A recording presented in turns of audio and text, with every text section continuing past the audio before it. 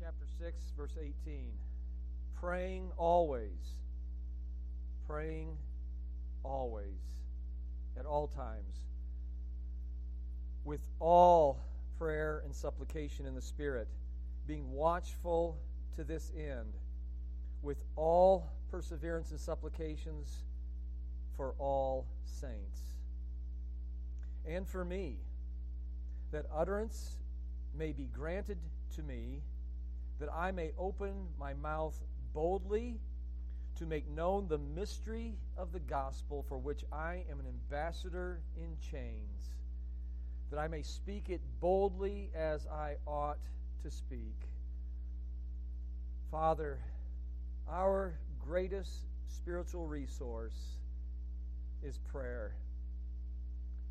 And so, Father God, this morning, I pray that we would leave this church, we'd leave this assembly as people who are convinced that Almighty God loves to hear His children's prayers, and that this almighty, omniscient, omnipresent, omnipotent Creator God, that is the God of the Bible, has invited us into a living relationship with Him. He has adopted us into His family. He has sent His Spirit into our hearts, crying out to you, Abba, Father. God, I pray that we would be so convinced that we have an audience with the King of Kings, with the Lord of Lords, with one who really knows us like no one else, who can actually affect and change our circumstances. But more importantly, He can change our hearts in the midst of our circumstances.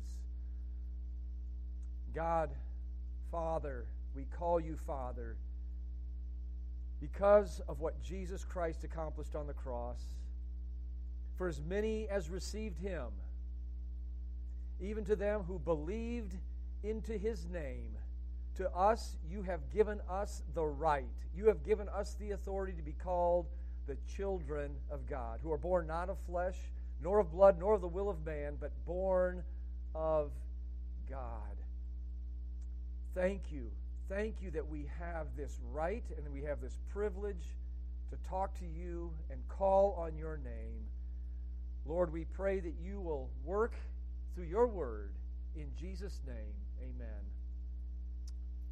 You may be seated.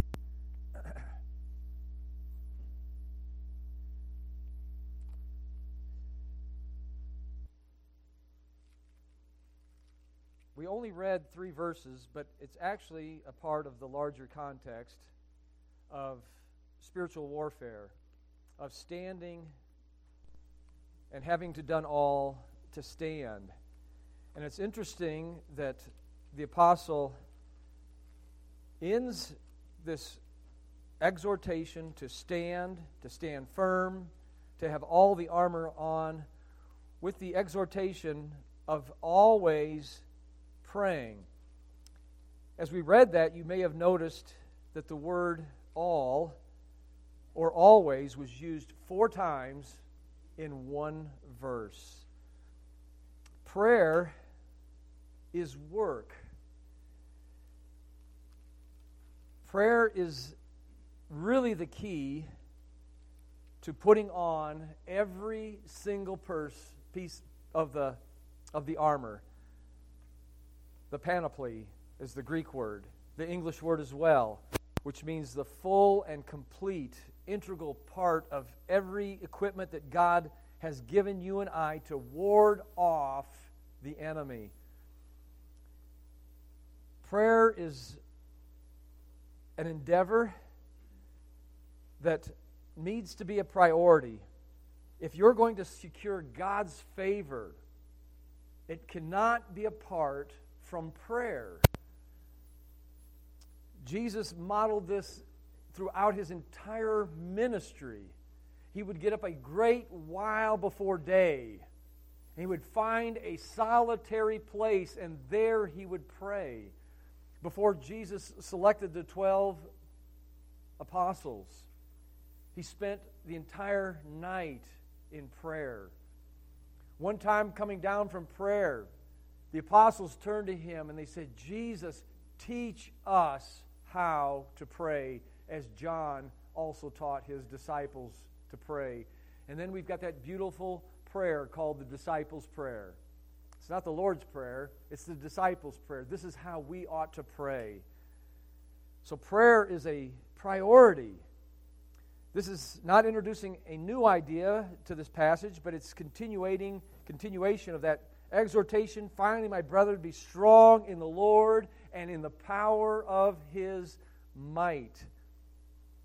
That's exactly what Paul prayed for the Ephesian believers, is that they would recognize, that they would understand the power of God's might. In verse 19 of chapter 1, Paul prayed this, and that we might know what is the exceeding greatness of His power.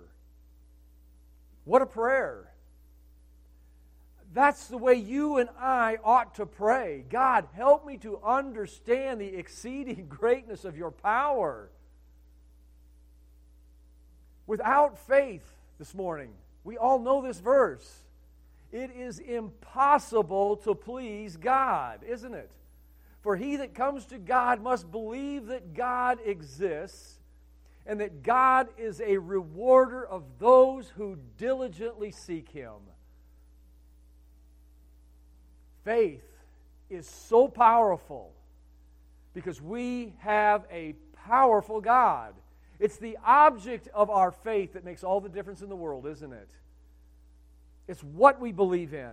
And we need to understand the exceeding greatness of His power toward us who believe. And it's according to His mighty power. It's according to His mighty power. It has nothing to do with you and I. And what was this power? When was it displayed? Which He worked in Christ when? When He raised Him from the dead. You and I ought to pray, God, help me to understand the exceeding greatness of your power. God, help me to understand what you accomplished in my life when you raised your Son from the grave, and when you baptized me into His death, and when you raised me in the likeness of His resurrection. This is the power of God's might that you and I are to stand in. Finally, my brethren, do everything to stand. Be strong in the power of His might in the strength of the Lord. Paul, in the book of Philippians, prayed this, that I might know Him and the power of His resurrection. The resurrection gives you and I victory over Satan. Christ made an open, public display of Satan's inability to conquer you and I. You and I had a fear of death throughout our entire life. We were subject to bondage. So what did Jesus do in Hebrews chapter 2? He says, Jesus Himself likewise took part of the same, flesh and blood, so that through death He might destroy him who has the power of death. Your victory over temptation, it doesn't rely on your ability. It doesn't rely on your just picking yourself up by your bootstraps and say, I am not going to give into this. No, it relies on you yielding yourself to Jesus Christ in the power of His resurrection. That's where our victory lies. And this is how you and I put the armor on. We pray each piece on. We pray for God's truth to saturate us. We pray that God would give us a mouth that only speaks words that are honest and integrity. I walk in righteousness, and I pray, God, that if I'm not righteous today, that the blood of Jesus Christ, your Son, would cleanse me from all righteousness. We have an advocate with the Father, Jesus Christ, the righteous one. And you and I can have that righteousness imputed to you and I freely by the charge of Christ. So I can pray that on. I can pray that armor on. I can pray, God, that you would prepare my feet with the preparation of the gospel of peace. Paul asked this church to pray for him that he might make it clear as he ought to speak. He wanted people to be praying for him to be an evangelist. Colossians chapter 4, verses 2, 3, and 5, we almost find the identical prayer. He says, "Continue in prayer, being vigilant in it with thanksgiving, praying at the same time also for me, that God would open a door of utterance, open a door for the word, that I may make it manifest as I ought to speak. Let your speech be seasoned with salt, so that you may know how you ought to answer every man, redeeming the time," making the most of every opportunity. Evangelism. You cannot evangelize apart from prayer. And so Paul recognizes that everything we do must be saturated in prayer.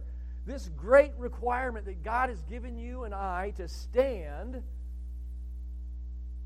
cannot be accomplished without prayer. What kind of prayer? Constant prayer. Continue in prayer, he says in Colossians 4:2. Praying always, he says in Ephesians chapter 6 and verse 18. It needs to be constant prayer. What else does this prayer need to look like? It needs to be earnest prayer. How does Paul describe earnest prayer in Ephesians chapter 6? He says, by praying in the Spirit. You and I are very familiar with the story of Elijah. I'm studying it right now because that's where we're going to go next after we're done with the book of Ephesians. But Elijah was a man like you and I. That gives me great comfort to know that he was no different from us. James says that. James says that Elijah was a man subject to like passions just as we are. And yet he prayed earnestly, constant prayer, earnest prayer. He prayed earnestly that it wouldn't rain, and it didn't rain for 3.5 years. And then he prayed again, and God sent forth the rain, and the earth brought forth her fruit. James chapter 5. We need to have constant prayer. We need to have earnest prayer. And we need to have Spirit-filled prayers. The careful equipping of the panoply to resist on the evil day can only be accomplished through the means of prayer. The weapons of our warfare. You know the rest of the verse. They are not carnal. They're not fleshly. They're not physical. But they are mighty through God for pulling down strongholds, casting down arguments, and every thought that exalts itself against the knowledge of Jesus Christ. That's our weapons. The Jewish people always run to Egypt when they got in trouble. And the prophet Isaiah says, those armies, those horses are flesh. They are not spirit. And every time Israel fumbled and stumbled, it was because they did not rely on the power of God's might. And I think we do the same thing in modern Christianity. We run to the doctor. We run to this. We run to that instead of running to God and getting before Him on our knees.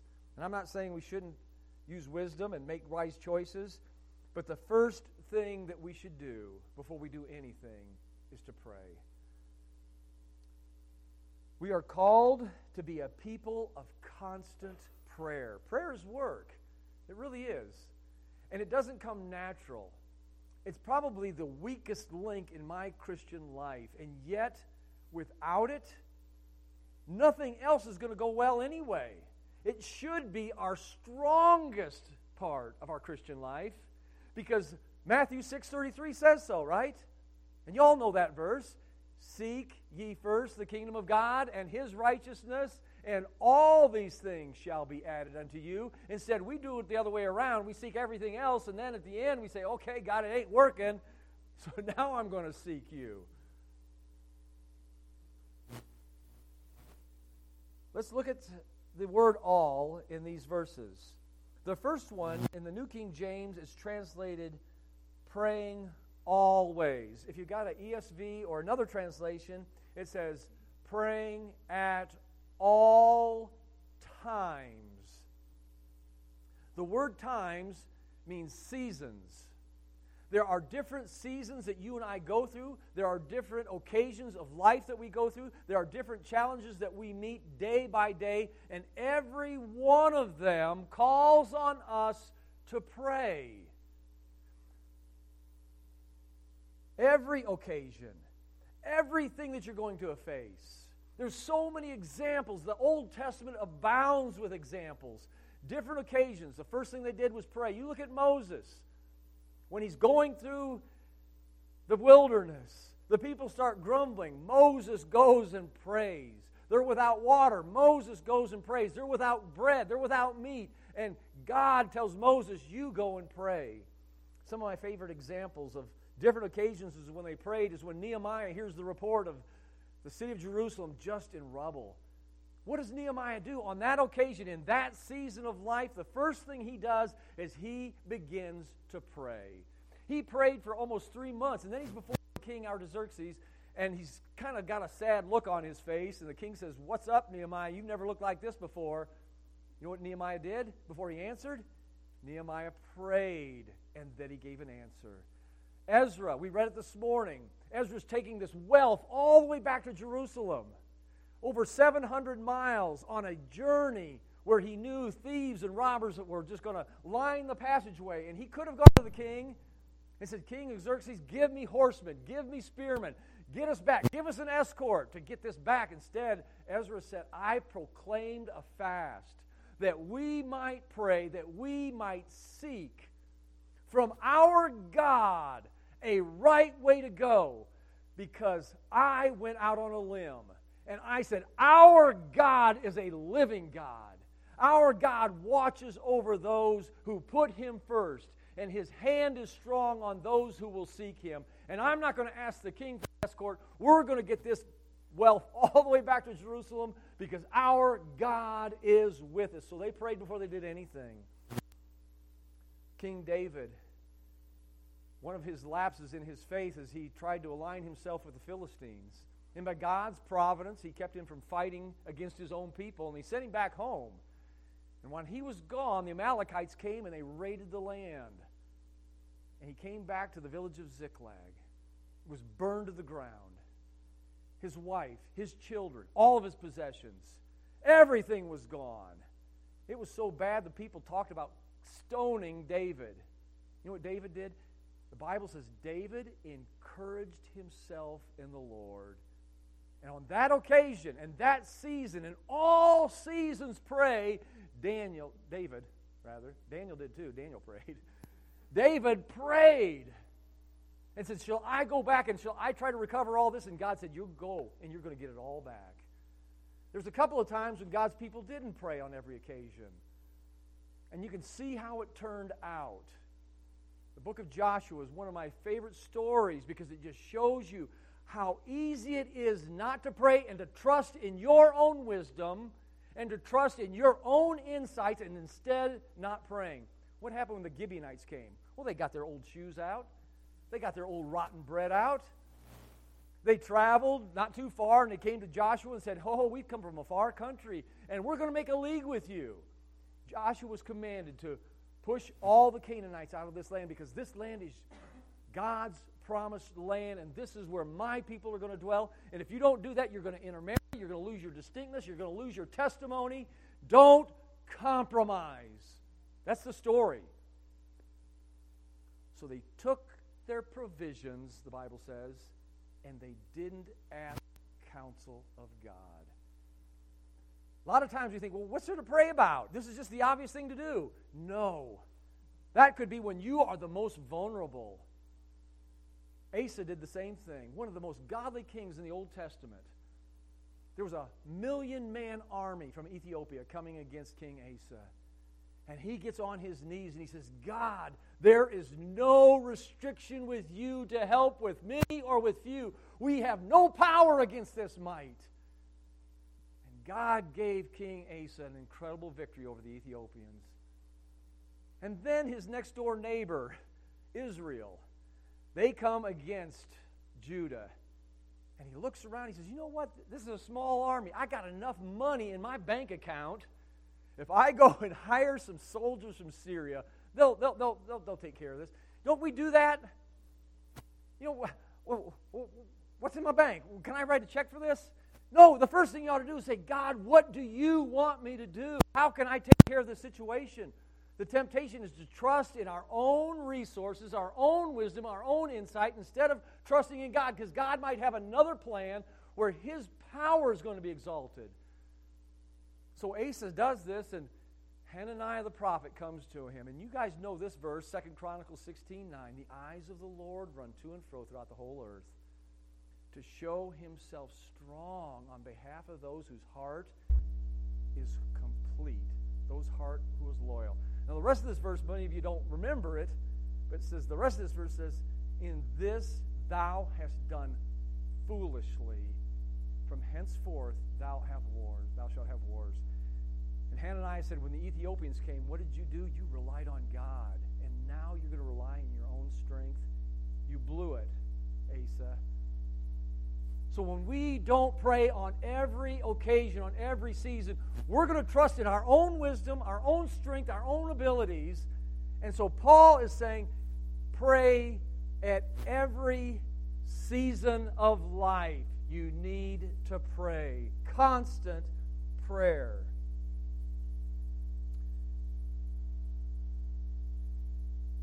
Praying at all seasons. A definite time when things are going well. Pray when there's a crisis. Pray when you're at a juncture of life. Pray when you're at a challenge. Pray when you're making a decision. Pray. Every occasion we ought to pray. The next all is with all prayer and supplication. So what is Paul emphasizing here? With all prayer and supplication. There's all kinds of prayers, what he's saying. There's thanksgiving prayers. Pray at all times. Continuously pray. Pray with thanksgiving at times. Pray with worship at times. Pray with thanksgiving at other times. Every season there's all sorts of prayers. And then he says with supplication, with specific requests, is what Paul is getting at. And the next thing he says in this verse, he says, praying always, or every time, every occasion in life, with all types of prayers, worship, thanksgiving, confession, adoration, requests, specific prayer needs. He says, in Spirit. In the Spirit. Now, how do I pray in the Spirit? What this means is our prayers need to be under the Spirit's control. You pray in the Spirit by praying the Word of God. That's how you pray in the Spirit. This book is God's breath. It is an inspired book. And you want to know how to pray? You pray this book. You pray it back to God. That's how Paul prayed. That's how Jesus prayed. That's how all the great men of God prayed throughout the Bible. When Nehemiah was praying, and he prayed in the Spirit, you know what he prayed? He said, God, you have made a covenant with your people. And you said, God, that when we disobeyed, you would scatter us. And God, you have done just that. He says, but God, also you said in the book of Deuteronomy, in chapter 30, he said, if your people will turn to you, you will redeem us from the captivity and we're at, and you will send us back to the land, God. And I'm praying in the Spirit. I'm praying your word. I'm praying your truth. And when Nehemiah stood before King Artaxerxes, because he prayed in the Spirit, because he prayed God's word, God honored that. I know that if I pray anything according to his will, he hears us. 1 John, right? And if I know that he hears us, I know that I have the petition that I've desired of him. That's how God wants us to pray. He wants us to pray in the Spirit, uniquely, earnestly, powerfully, looking for the Spirit's control and influence in our life, empowered by the Holy Spirit, not the human heart and mind. Jude chapter 1 and verse 20, I read this week in my devotions. But you, beloved, build yourself up on your most holy faith, praying always in the Holy Spirit. Old King James is what I written down here on the Holy Ghost. Praying in the Holy Spirit at all times. The Holy Spirit is to guide our prayers, not our desires. This is what Paul said. He says, I don't want to speak 5 words in a tongue that I don't know. He says, this is what I'm going to do. I'm going to pray with my understanding, and I'm going to pray with my spirit. This morning, you know what we were doing? We were singing with our understanding, weren't we? But it didn't end there, did it? We were singing with our spirit. That's what God wants us to do when we pray. He wants us to pray with our heart, with our spirit. We worship God in spirit and in truth, and this is the way we're to pray. Oh, things happen when God's people pray in the Spirit. And sometimes you and I don't even know what to pray, do we? And that's when we claim Romans chapter 8 and verse 26. Likewise, the Spirit himself helps our infirmities. For we know not what we should pray for as we ought, but the Spirit himself makes intercession for us with groanings which cannot even be uttered. And he that searches the hearts knows what the mind of the Spirit is, because it makes intercession for the saints according to the will of God. The next thing that Paul tells us to do in this prayer, it's constant prayer. It's all types of prayers. It's praying in the Spirit. And then he says to be watchful, being watchful to this end, unto this very purpose. It's two pronouns. To this end, to this purpose, with all perseverance. Being watchful in prayer. You know what the word watchful means? It means to be awake. It means to be alert. I don't know about you, but I am so bad about not following this command, watching my prayer. This morning I was praying and I was laying in bed, and that's the first bad thing for me to do. I started thinking about everything that I had been praying for and started trying to figure it out in my own head how I was going to figure all it out. And I was not watching. I wasn't alert. My mind automatically began to drift. When I pray with somebody else, I might really annoy you because I'm going to say, amen, amen, hallelujah, praise the Lord. And Keith does the same thing. And sometimes when I'm praying and Keith does it, I get distracted, but I probably do the same to him. But this is the point I'm trying to get at. If I don't do that, brother, I'll stop listening. I want to be listening to what you are praying. I want to be alert. I want to be attentive. I want to be saying, yes, amen, brother. I agree with you in that prayer. And that's the way Paul wants us to pray. I think we need to pray out loud. And if you're go to a closet, find someplace, get alone and talk to God out loud. Talk to Him, pour out, because that's the way we watch in prayer. Jesus used that same word many times in reference to eschatological things, to be watching. And then he says this, he says, beware, be watchful, and pray at all times, for you know not when the Lord is going to come. And that's the way we ought to pray. And then lastly, the last all is for all saints. Or concerning. The word for is actually the preposition that means I need to be concerned with everybody that's in this assembly this morning. I am to pray for every one of you. Now, does that stop with me? Paul's writing this to the church, isn't he? This is a command for every one of us this morning. Now, how do we do that? Every one of us needs to spend time getting to know one another, don't we? We need to know each other's spiritual desires. I need to know how to pray for you, and you need to know how to pray one for another. That's not going to happen in an hour on Sunday morning, is it? You need to pick up a phone. You need to come to a house fellowship. Hopefully you'll be here tonight to have fun with us and hang out. But more than hang out, listen to the person you're sitting next to so that you can pray concerning them. What struggles do they have? What temptations are they facing? What are their needs? Are we praying for all saints today? I think we can do better. I know I can. My second point is evangelistic praying. You want to see the power of God in your life, you start praying for lost people, and then you take a step of faith and begin to share Jesus Christ with them, and you will experience the power of God in your life.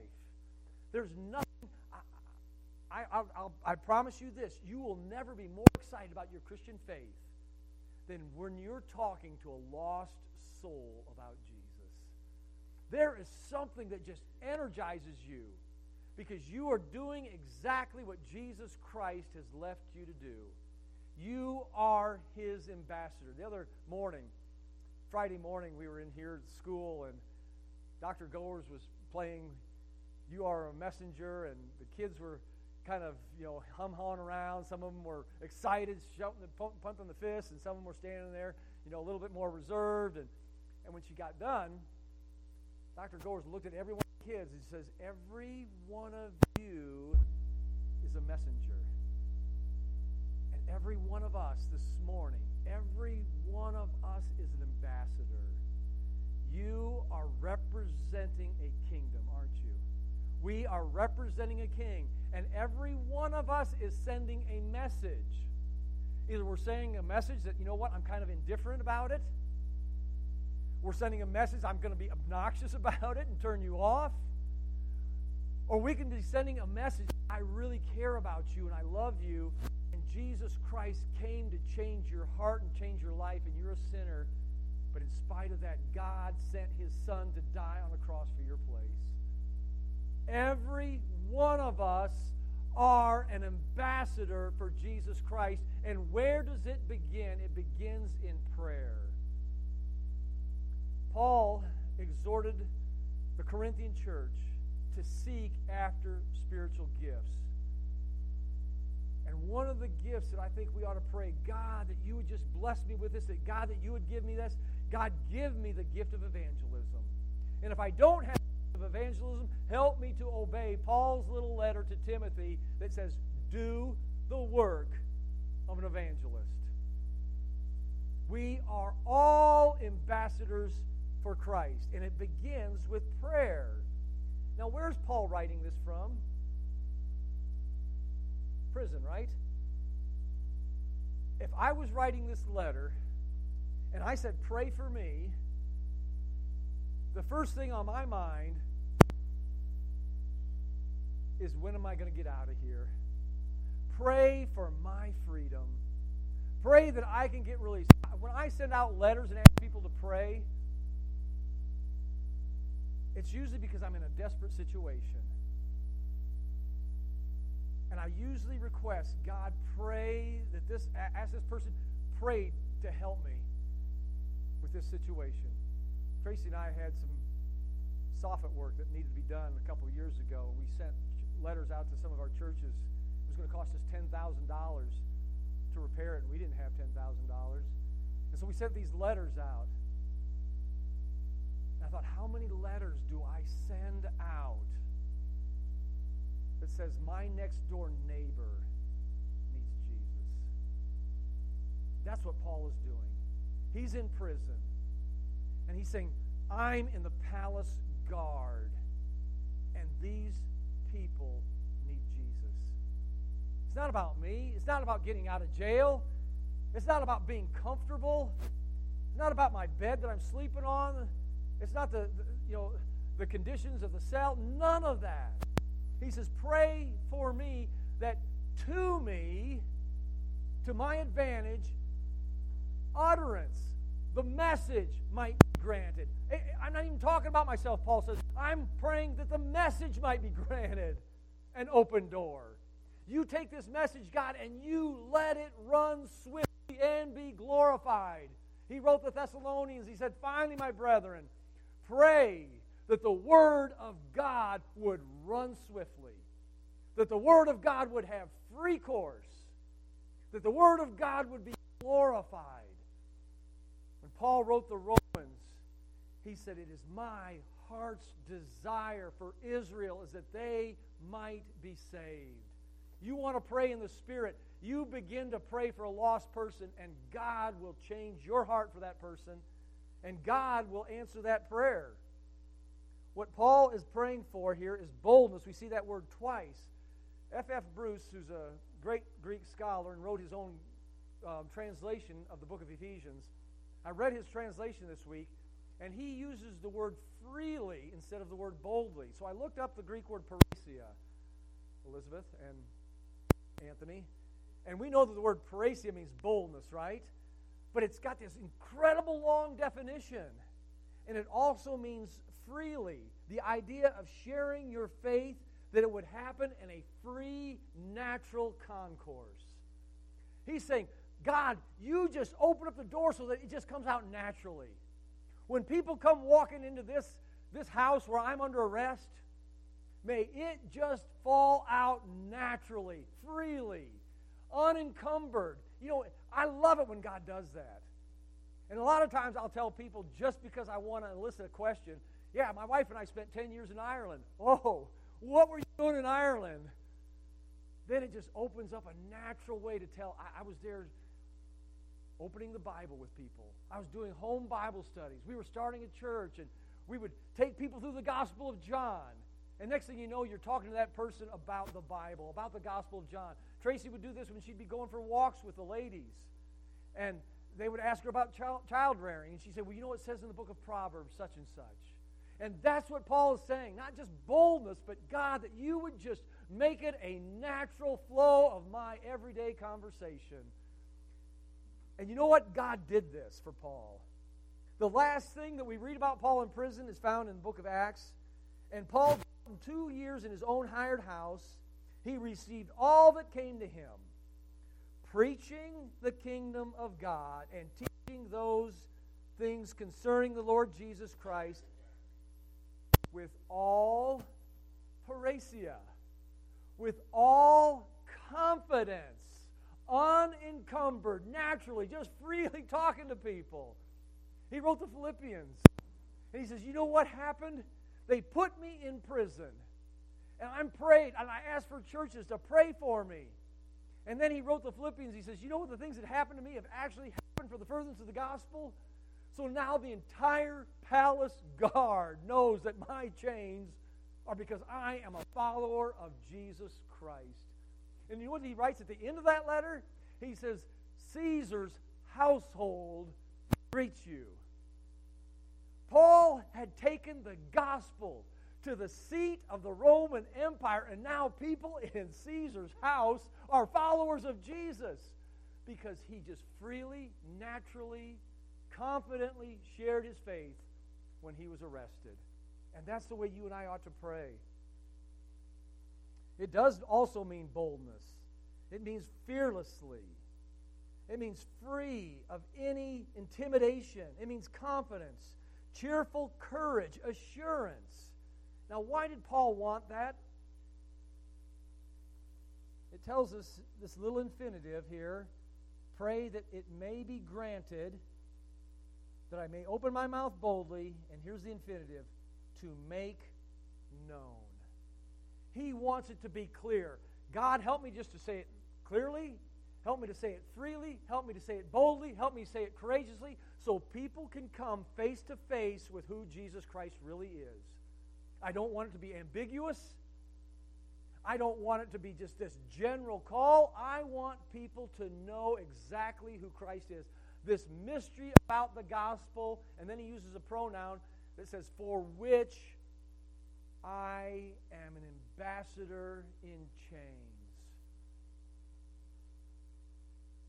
Paul said, pray because I'm an ambassador, but I'm an ambassador in chains. This is what he wrote to Timothy in 2 Timothy chapter 2 and verse 9.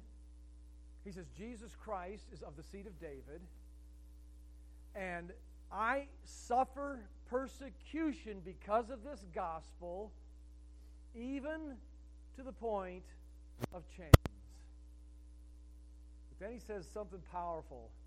But the word of God is not chained. It is not bound. And you know what God did? One of his pastor buddy friends who had a church in his house had a slave that ran away, got arrested, sent to Rome, and he bumps into none other than the Apostle Paul. And we've got a beautiful book in our Bible about that runaway slave, Onesimus. And he says, perhaps old Onesimus ran away for this very purpose, so that now he becomes a child of God, not just a slave. In fact, when I'm sending him back, I want you to receive him just like your own son. God was doing some incredible things because Paul asked them to pray. We are ambassadors for the gospel. If you follow Jesus this morning, you are sending a message about the Savior. Our circumstances have no power to hinder the gospel, only our attitudes. That's what hinders the gospel. Paul says, as I ought to speak. Paul sensed the seriousness of his responsibility as an ambassador. An ambassador is someone who represents another kingdom, and every one of you has been entrusted with this. Paul wrote to Corinthians in 2 Corinthians 5:20, God was in Christ, reconciling the world to himself, not imputing their trespasses to them, and he's committed to you and I the words of reconciliation. Now then, we are ambassadors for Christ. Eternal things happen when you and I pray. What a wonderful, wonderful tool you and I have. I want to close it with Psalm 127 and verse 1. Unless the Lord builds the house, they labor in vain that build it. Unless the Lord guards the city, the watchman waketh in vain. Everything we do, unless it's bathed in prayer, is of no eternal consequences. And yet, if we pray, we can turn it all around, can't we? How do we pray? We pray constantly, don't we? We pray earnestly. We pray fervently. We watch in our prayers. We keep our minds alert. We pray with all sorts of prayers. Worship God. Praise God. Ask for petitions. Confess your sin. All types of prayers. All times. Every circumstances. And then we pray for all saints. Everybody in the church. We should be praying at least for 2 or 3 people that you've gotten to know, things that they're asking you to pray for, or things that you know that they're doing. Maybe today, after church, you might want to just introduce yourself and say, you know what, I haven't talked to you, I really don't know you, but I want to pray for you this week. How can I pray for you? And then, let's pray that God would give us opportunities to share our faith. Pray that God will help us make it manifest. Make it clear as we ought to speak. Pray that God would not chain the message, but he would unloose it so that it could run swiftly. This morning, when I was going over this passage and I was praying about it, one of the things that we would love to see is this church to grow. But you know what would be just so incredible? If every one of us saw someone come to Jesus Christ next year. And that this church didn't grow because somebody moved from California or because somebody moved from Texas. Now, I'm not complaining. Y'all stay, okay? But wouldn't we would be so revived, wouldn't we? We'd be thrilled if somebody came because they came to know Jesus Christ. And he said, this is where I want to be discipled. This is where I want to grow. This is where God has brought me because I've come to know Jesus Christ as my Savior. Let's close in prayer. Father God, this morning we ask, Lord, that we would become a church that is excited and on fire because of prayer and because what we can see you accomplish through answered prayer. God, may our testimony be the things that have happened to me have actually happened for the furtherance of the gospel. and that I'm sharing my faith freely, naturally, unambiguously, confidently, courageously, and boldly. God, open those doors of utterances so that we might make known the mystery of Christ. We pray this for your glory in Jesus' name. Amen. Amen.